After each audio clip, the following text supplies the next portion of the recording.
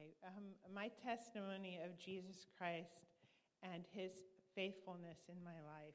I grew up in a Catholic family, and I'm the baby of 7, 4 girls and 3 boys. My mom was hoping one of her girls would become a nun, but the Lord, like in Psalms 32:8, the Lord says, I will guide you along the best pathway for your life. I will advise you and watch over you. I will say that even though I didn't agree with the ways of a Catholic church, I'm grateful for the faith that my parents had in raising us with Christian values. I was introduced to a personal relationship with the Lord Jesus Christ when I was 16 at a young life camp. That is when I received Jesus as my Savior. With my young adult life ahead of me, there was a lot of feeding my flesh and not walking according to the Spirit. It wasn't until I started to purposefully read the Word of God that I realized that the things that I was doing were keeping me from having a relationship with God. The portion of Scripture in Galatians 5:16 through 26 and Colossians 3:1 through 17 was truly where the Lord woke me to the reality of how I was living. For I was living after the patterns of this world. I desperately cried out for change. As I continued to read the Bible as when I truly met the Lord. Like in James 4:8, come near to God and he will come near to you. Wash your hands, you sinners, purify your hearts, for your loyalty is divided between God and the world. By the leading of the Holy Spirit showing me in Scripture that I could trade in the way I was living to walk in the fruit of the Spirit: love, joy, peace, patience, kindness, goodness, faithfulness, gentleness, self-control. So I have faith in God, as in Philippians 1:6, being confident of this, that he who begun a good work in me will carry it on to completion until the day of Christ Jesus. He has put a new song in my mouth, and a hunger and a thirst for righteousness. As in Psalms 43, he has given me a new song to sing, a hymn of praise to God. Many will see what he has done and be amazed. They will put their trust in the Lord. He truly is the God of my hope, the God of my joy, the God of my salvation, and in him I put my trust. I'm so thankful for the testimony of God's faithfulness in answering my prayer to find and belong to a church body where I can grow in the fruit of the Spirit, of his Spirit, and be used by God. I give all praise to our God and Father and our Lord Jesus Christ. Thank you.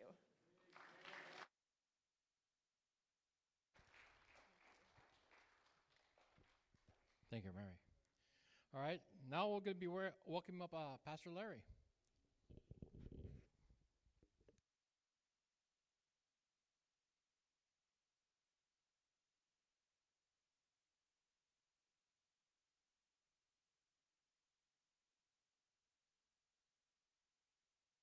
Amen. Amen. Thank you, Mary. What a beautiful testimony. Thank you, Mary, so much. What a blessing. What a blessing. Amen. We have a beautiful fellowship here, don't we, at Calvary Baptist? Amen. So much. And testimonies like that. And last week I was so blessed. I was talking to my wife after service to see all the fellowship that was going on when Patricia and Rob came forward for membership and rededication, and just a beautiful fellowship after church, and just the love of Christ here. Amen. I want to pray for a couple needs. My wife is not feeling good this morning, so I'd like to pray for her. And also, let's see, just a couple. Frank had surgery, knee surgery, and then let's pray also for Betty and Joe Vargas as well. Shall we do that? Let's bow our heads together in prayer. Father God, Lord, we come to you right now, and you are the great physician, Lord, and we just pray you put your hand of healing. God, we pray for my wife Tess right now. She's not feeling well. Please let your Holy Spirit minister to her body and just bring her health quickly. Thank you, Lord. Father, we also pray for Frank Tester, who has had surgery, and he's recovering from surgery. Please minister to him, Lord, where the surgery was, and give him, help him to, have a good recovery and a good rehabilitation on this surgery. And we also pray for Betty and for Joe, Lord, in their treatments. We just pray that you work through the medicines they're given, and we just pray your healing upon their bodies, Lord, please, by your Spirit. And we thank you, God. We thank you, Lord, for hearing us and answering our prayers according to thy will. In Jesus' name we pray. Amen. Amen. Well, this morning, as we're walking through the Gospel of John, we're in John chapter 3. Glenn told me I'm supposed to be in John chapter 2 today, but I must have skipped a few verses because we're in John chapter 3. So if you want to get ready for that, I would like to begin by talking about the late renowned author and lecturer who was handicapped, Helen Keller. You remember Helen Keller? Helen Keller really altered the way the world perceives what handicapped people can do.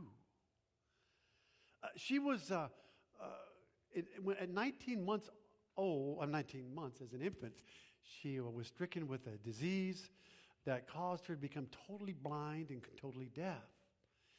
And when she was 6 years old, her parents,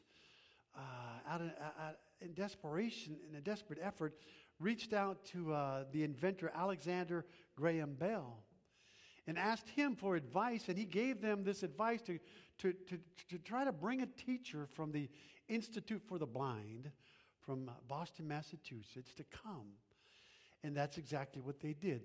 They contacted the Institute, and there was a 19-year-old girl, an orphan girl by the name of Anne Sullivan, that came to tutor and to teach Helen Keller. And that began a lifelong friendship, a close lifelong friendship. They began working together. And if you think about it, I mean, how impossible it must have seemed for Anne to be able to teach Helen how to read, because first of all, she couldn't see the letters because she was blind. And second of all, she couldn't even hear what the letters were supposed to sound like because she was deaf. So it seemed like an impossible task. But she did. And what she taught Helen, and what Helen learned, what she understood, and what she communicated to the world was amazing. She overcame, in an incredible way, overcame her disabilities with a tremendous accomplishment, and because of that, at a young age, she became a national celebrity. This teacher-student relationship was so inspiring that they made a movie out of it, a Hollywood movie. Anybody ever heard of it? It's called Miracle Worker. Have you seen that? That was made back in the 1960s. There is another story in the Bible about a teacher-student relationship that developed between a Jewish authority figure who was a teacher himself and Jesus Christ. This authority figure, Nicodemus, was a prominent teacher of Israel. And he came to Jesus. He could physically see, but spiritually he was blind. So he came to Jesus for instruction. And we're going to read right now. If you have a Bible, I think it's also going to be on our screens. John chapter 3, verses 1 through 16, as we learn about this dialogue between Jesus and Nicodemus. John chapter 3, 1 to 16. If you're able and willing, if you'll stand with me, and we'll read this together. And it says, "Now there was a man of the Pharisees named Nicodemus, a member of the Jewish ruling council. He came to Jesus at night and said, Rabbi, we know that you are a teacher who has come from God, for no one could perform the miracle signs that you're doing if God were not with him. In reply, Jesus declared, I tell you the truth. Unless a man is born again, he cannot see the kingdom of God. How can a man be born again when he's old? Nicodemus asked. Surely he cannot enter a second time into his mother's womb to be born. Jesus answered, I tell you the truth. Unless a man is born of water and the Spirit, he cannot enter the kingdom of God. Flesh gives birth to flesh, but the Spirit gives birth to spirit. You should not be surprised at my saying, you must be born again. The wind blows wherever it pleases. You hear its sound, but you cannot tell where it comes from or where it's going. So it is with everyone born of the Spirit. How can this be? Nicodemus asked. You are Israel's teacher, said Jesus, and do you not understand these things? I tell you the truth. We speak of what we know, and we testify to what we've seen. But still, you people do not accept our testimony. I have spoken to you of earthly things, and you do not believe. How then will you believe if I speak to you of heavenly things? No one has ever gone into heaven except the one who came from heaven, the Son of Man. Just as Moses lifted up the snake in the desert, so the Son of Man must be lifted up, that everyone who believes in him may have eternal life. For God so loved the world that he gave his one and only Son, that whoever believes in him shall not perish, but have eternal life. Amen. You may be seated. May God bless his word. Amen. As a highly esteemed teacher, Nicodemus knew what every good teacher knows, and that is you should never stop learning. Never stop learning. Continue to learn. Nicodemus had an inquiring mind. He had a thinking mind. He had a seeking mind. And he came to Jesus because he was attracted to his character, to his teaching, and to his miracles. He came to Jesus because he saw him as a miracle worker. And he came to Jesus to learn from him. And what would he learn? That's what we're going to look at this morning. He learned about entering the kingdom of God. He learned the lessons on entering God's kingdom. He was about to take a class. And the class he would take would be from a person he called teacher. Nicodemus would learn things that would challenge his thinking about the kingdom of God. It would open his thinking about the grace of God, and it would enlighten his thinking about the Son of God. He would learn about the kingdom of God, of moving from darkness to light, of changing from spiritual death to spiritual life. He would learn about the kingdom.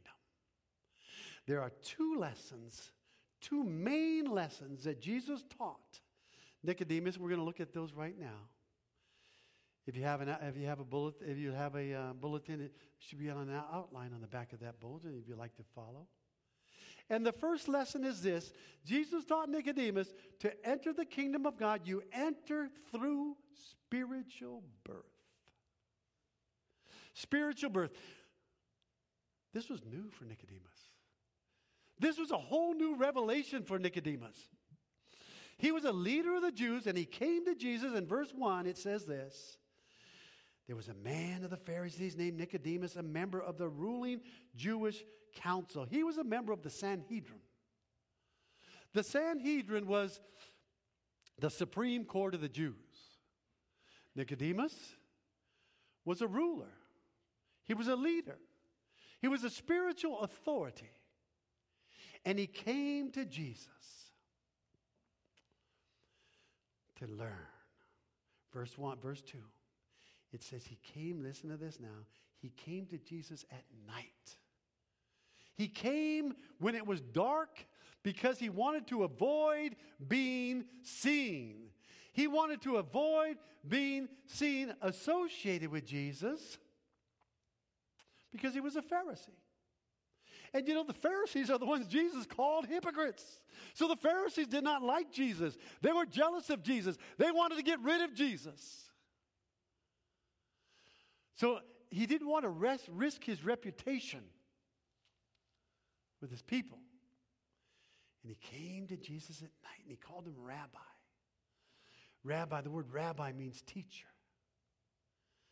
And he called him and he says in verse 2, the part of verse 2, Rabbi, we know that you are a teacher and that you've come from God. No one who performs the miracle signs that you are doing, let me back up. For no one could perform the miraculous signs you are doing if God were not with him. Not only did he recognize Jesus' miracles showed that God was with him, but he recognized those miracles showed that God had sent him. What does he say? We know that you're from God. God has sent you. See, his eyes were beginning to open. He had a desire to know more about Jesus. And that's what you and I should pray. For those that we know that don't know Jesus, that God put in them a desire to know, a spiritual thirst to know, a hunger to seek him. You know, Jesus himself said this in John 6:44. No one can come unto me unless the Father draws them. We need to pray that God draws them to Jesus. Nicodemus was being drawn to Jesus. God was working. He was working in him. And Nicodemus had a thirst. He had a desire to know more about Jesus. He wanted to know. And Jesus knew Nicodemus' heart. He knew what was in his heart. He knew what was most important to him, so he got right to it. And he started to talk to him about the kingdom of God. And in verse 3, he says this. He says this in verse 3, I tell you the truth, unless a man be born again, he cannot see the kingdom of God. Yes, the first lesson is that you enter God's kingdom through spiritual birth. It is a birth that comes from above. Unless a man be born again. Another translation that can also be translated as born from above. Some of your Bibles might say that. Unless a man be born from above, born of God, he cannot see the kingdom of God. The word see there means to perceive, to know, to experience. In other words, to have your eyes open to it. To have your eyes open to the kingdom of God. See, you enter the kingdom of God while you're here on earth. You enter God's kingdom. When you enter God's kingdom, when you enter his kingdom, you're entering his domain. You're entering his rule. You're entering his relationship with him. And you can only do that. You can only enter God's kingdom. The kingdom of God is also called the kingdom of heaven. And you can only enter the kingdom of heaven while you're here on earth. You know that? You can't pray anyone into it after they die. You can only enter the kingdom of heaven while you're here on earth. And you enter into this kingdom. And you find this relationship with God through Jesus Christ, and you know his love. You have a taste of heaven above. Like the hymn says, a foretaste of glory divine. Amen? 1 Corinthians chapter 13, verse 12 says, now we know in part, but then we will know in full. See, when we step in now to the kingdom of God, we know God's love. We know God's peace. We know God's presence. We know God, his joy, his love, and his presence. Jesus said, you cannot enter unless you're born again, unless you're born from above. This stunned Nicodemus as he stared at Jesus, because as a Pharisee, this was something new. They were always taught we're God's people, we're children of Abraham. All we have to do is follow the rituals and to stay right with God and we enter in. No. Jesus says that's not it. You cannot do it by works or by rituals. You must be born again. Nicodemus, as a teacher himself, knew what it was like to have students. And the students, if they wouldn't fully understand, would ask questions. And so this was Nicodemus' turn to ask some questions. So Nicodemus asked the question in verse 4. He says this, how can a man be born again when he's old? Surely he cannot enter a second time into his mother's womb and be born. Jesus saw Nicodemus was honest in his request to know. He was searching, he was sincere, and Jesus saw that. And Jesus saw that. So he, as a master teacher that he was, he met Jesus, he met Nicodemus where he was. He would spell it out for him. This is what it means. You know, when Ann Sullivan began to teach Helen Keller how to read, she spelled it out for her, and she did it with water. She began with water. She had Helen put out the palm of her hand, and she poured water upon her hand. And then when she poured that water with her finger, she wrote the word water. That was the first word that Helen learned, the word water. First she spilled it out, and then she spelled it out. Amen? Jesus was spelling it out for Nicodemus. This is what it means to be born again. So then, to be born again is to be given birth by God's life-giving Spirit. Jesus used the physical to teach the spiritual. He used the natural to teach the supernatural. Verse 5 and 6. I tell you the truth. Unless a man is born of water and the Spirit, he cannot enter into the kingdom of God. Flesh gives birth to flesh. Spirit gives birth to spirit. See, God is spirit. We know that. John 4:24 tells us God is spirit. Nicodemus, as a Pharisee, would know that because the Pharisees believed in the spiritual realm, the spiritual world. He knew that. To be born into God's family, born into God's family, the forever family of God, is to be birthed by God's life-giving Spirit. Just like flesh gives birth to flesh, Nicodemus understood that. Spirit gives birth to spirit. There has to be a new birth. There has to be a transformation by the work of the Holy Spirit within one's heart. You see, naturally, our natural selves, we're sinners, and because we're sinners, we're dead. Spiritually, we're dead to God.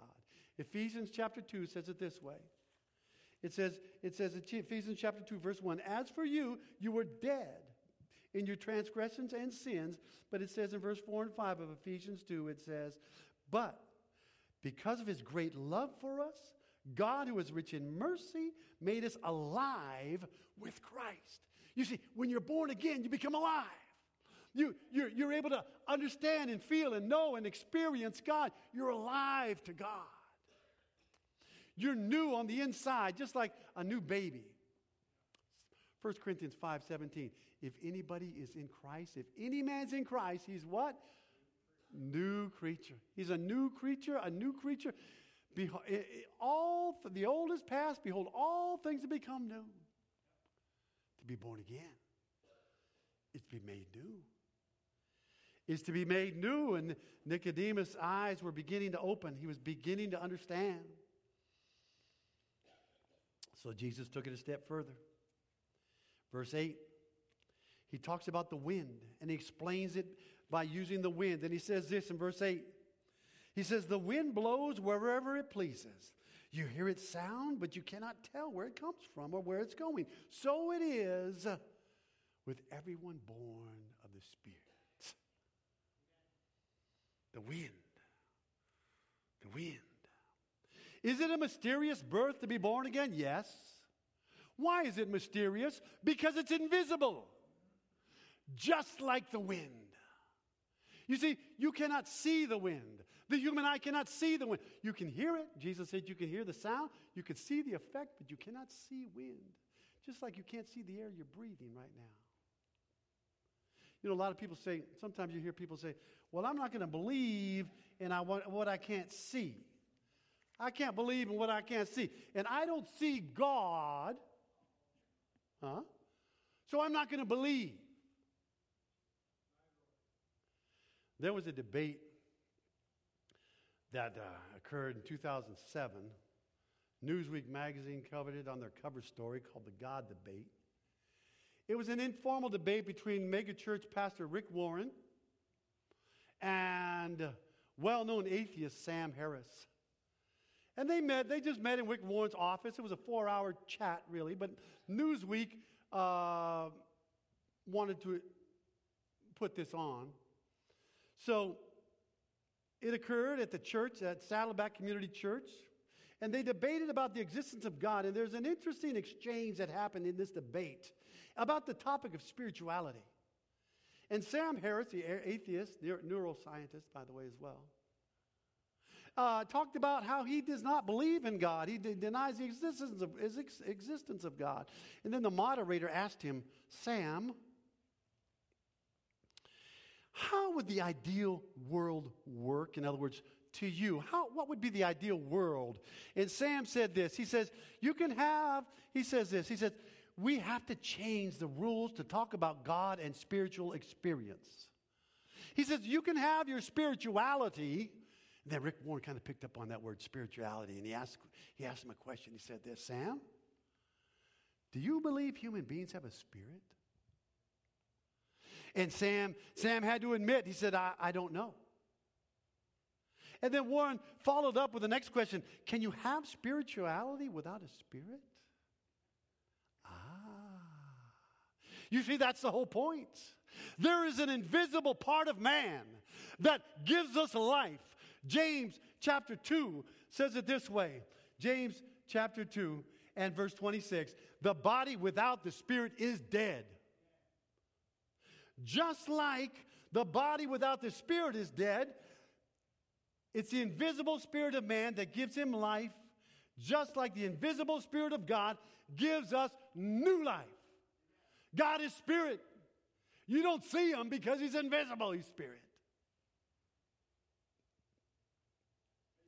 Jesus was talking about the wind, and he was telling Nicodemus about the Spirit of God. You enter the kingdom of God by spiritual birth. It's a birth from above. It's a birth by God's life-giving Spirit. Secondly, you enter God's kingdom through saving faith. You enter through saving faith. Nicodemus was open with Jesus. He was vulnerable with Jesus. He was willing to show there were things he did not know, and he asked Jesus for his help. Jesus acknowledged that. And Nicodemus was getting to know Jesus. Just by talking to him, he could sense his love, and he could begin to grow. His faith was beginning to grow and understand him. His faith was like the man in Mark chapter 9 who had a boy with an evil spirit. And the boy with the evil spirit came to Jesus one day, and he said, asked him if he would heal his son. And before Jesus healed him, he asked this man a question about his own faith. And the man said, I believe, help me overcome my unbelief. That's Mark 9:24. Jesus was helping Nicodemus overcome his unbelief. He was helping him become a believer.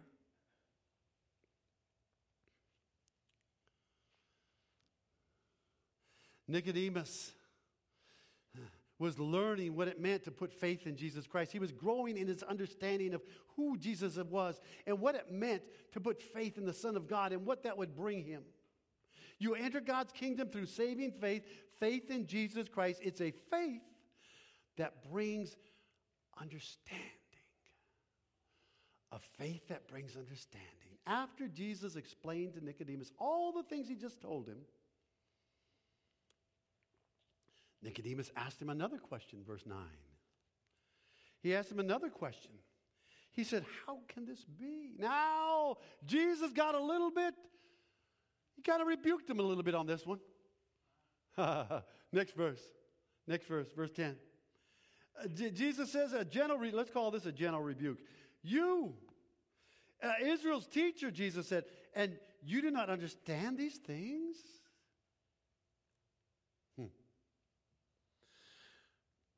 And Jesus pointed to the problem in verse 12. He pointed to the problem in verse 12. In verse 12, he said this, I have spoken to you of earthly things, and you do not believe. How then will you believe if I speak of heavenly things? See, the problem wasn't intellect. It was not his intelligence. Nicodemus was a very intelligent man. The problem was his faith. He did not believe. You know, the early church father, Augustine, talked about the rewards of believing. And in the believing, and the rewards of having faith. And he says it this way. Understanding is the reward of faith. Therefore, seek not to understand that you may believe. Seek to believe that you might understand. You see, there are things you are not going to be able to understand until you believe. But once you believe, then you understand. Nicodemus didn't understand because he had not yet believed. He had not yet crossed over to that commitment to commit his life to Jesus Christ. But he would. He would. He was learning the lessons of entering God's kingdom, and he was learning it in stages. He was learning it in stages. The next time we see Nicodemus is in John chapter 7. John chapter 7. Nicodemus, it's a session of the Sanhedrin. They're having a session. They're having a council. And what are they talking about? They're talking about how to eliminate Jesus. And Nicodemus stands up. He stands up. He stands up for Jesus. He stands up because he knows he's the Messiah. He stands up for Jesus. He stands up to defend him. He stands up for Jesus. He stands up because in the name of justice. Let's take a look. John chapter 7. The council, the Sanhedrin, was rebuking the guards, the temple guards, because the guards were told to go arrest Jesus and they didn't do it. So they were questioning the guards, and we're in John chapter 7, verse 48. I'm sorry, 45 and following. It says, finally, the temple guards went back to the chief priests and the Pharisees, that's the Sanhedrin, who asked them, why didn't you bring him in? No one ever spoke the way this man does, the guards declared. They were kind of getting it. You mean he's deceived you also? Pharisees retorted. Has any of the rulers of the Pharisees believed in him? In other words, has any of the Sanhedrin believed in him? That's when Nicodemus stood up. Now, admittedly, he stood up for Jesus. He kind of did it in a veiled type of way, but he did it anyway. But he did it. Let's look at verse 50. Nicodemus, who had gone to Jesus earlier and who was one of their own number, asked, does our law condemn a man without first hearing him to find out what he's doing? You see, Nicodemus wasn't ready. He held back from making a clear declaration of faith, but this was a step forward. This was a step forward for Jesus. He was growing. He was developing. He was progressing in his faith. He was learning about the kingdom of God and growing in stages that the lesson of the kingdom begins with faith. Entering God's kingdom, the heavenly kingdom. You enter it through faith, through saving faith. It's a faith that brings understanding, and it's a faith in God's only Son, verse 13. Going back to John 3, verse 13. In verse 13, Jesus spoke of himself with authority as the only one who came from heaven. Let's take a look. John chapter 3, verse 13, he says this. He says, no one has ever gone into heaven except the one who came from heaven, the Son of Man. He's the only one who has experienced heaven. He's the only one who knows the reality of heaven. He's the only one who is the door to heaven. Jesus came to bring God to man so man could be brought to God through faith, saving faith in Jesus Christ. God's only Son. Jesus came. Jesus came. Verse 14, Jesus prophesied his own crucifixion. He says in verse 14 of John 3, just as Moses lifted the snake in the desert, so the Son of Man must be lifted up. Talking about being lifted up on the cross. You see, in the Old Testament, Moses led the Israelites through the wilderness, and they wandered in the desert for 40 years, and they rebelled against Moses. And God sent snakes to punish them. And those who were bitten by snakes died. And so they came to Moses and confessed their sin, and they asked Moses, please, please pray to God to remove these snakes. So Moses prayed to God, and here's what God told him. Moses, make a snake, make it out of bronze and put it on a pole. And when anyone gets bit by a snake, if they look at that snake up on that pole, I will save them. They'll be healed. They will not die. And they didn't. In the same way, Jesus was lifted up so that whoever looks upon him in faith will be saved. It will not die, will not perish. Jesus prophesies his own crucifixion. He will be lifted up. But those who look upon him in faith, you know, the word faith has been defined with an acronym, F-A-I-T-H, forsaking all, I take him. And Nicodemus did. He took Jesus. He took Jesus, and the proof of it all is when Jesus died upon the cross and his body was taken down from the cross. John, you might want to turn there with me, John chapter 19. Verses 39 to 40. Nicodemus proved to be a follower of Christ. When Joseph of Arimathea asked for the body, Nicodemus was right there with him. And it says in John 19, beginning with verse 39, this. It says, he accompanied, talking about Joseph of Arimathea, after Pilate gave permission for him to take Jesus' body, he was accompanied by who? Nicodemus, the man who earlier had visited Jesus at night. Nicodemus brought a mixture of myrrh and aloes, which were 75 pounds. And taking Jesus' body, the two of them wrapped it. Did you know that? Nicodemus wrapped it. He wrapped Jesus' body, him and Joseph of Arimathea, with spices and strips of linen. And this was according to the Jewish burial custom. Nicodemus realized what he was risking by coming out and caring for Jesus. And this time it wasn't at night. Everybody could see it. He was showing he was a follower of Jesus Christ.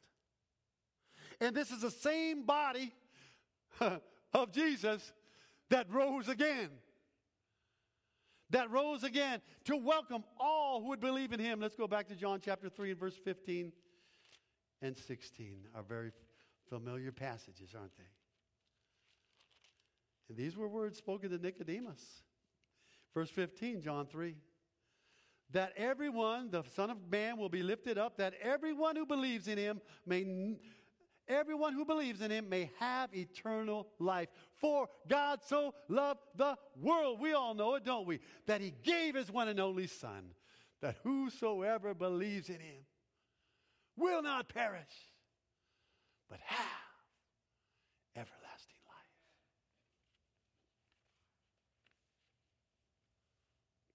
This is Jesus' great gospel promise. It's for whosoever crosses over the line to commit their life to Jesus Christ has eternal life. Whosoever will believe.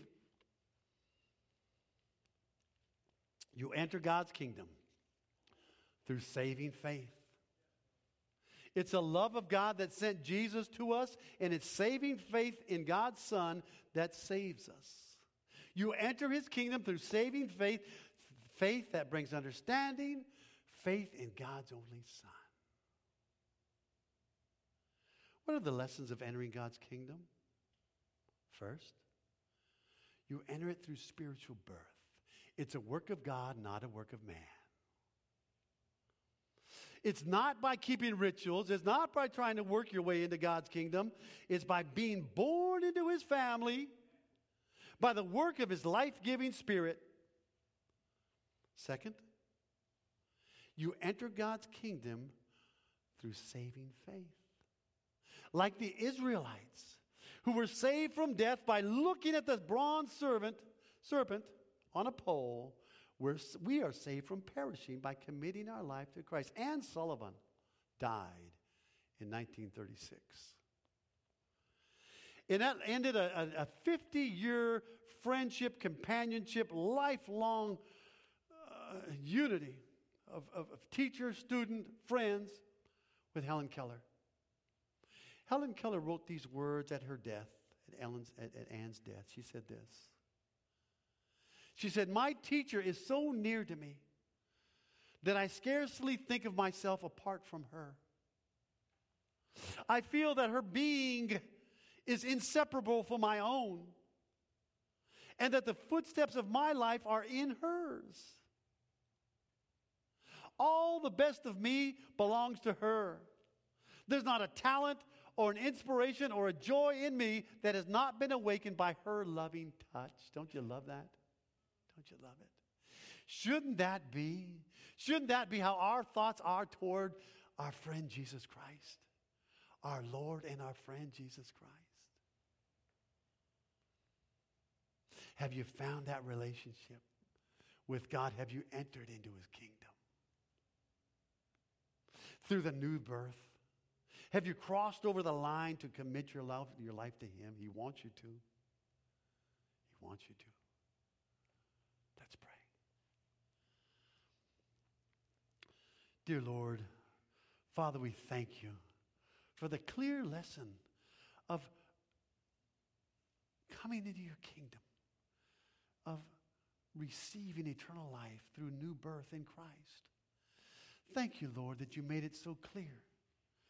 And Lord, it's just a matter of faith, putting our faith in you, Lord Jesus, committing our life to you. When we commit our life to you, you come into us. You make us part of your family.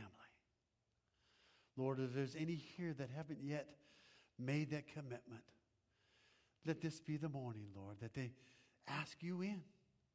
They ask you to come in by your life-giving Spirit and give them new birth. Jesus, thank you for your love. Thank you for your sacrifice. Thank you that you rose again. And now we have the promise that whoever believes in you will not perish, but have everlasting life. In your name we pray.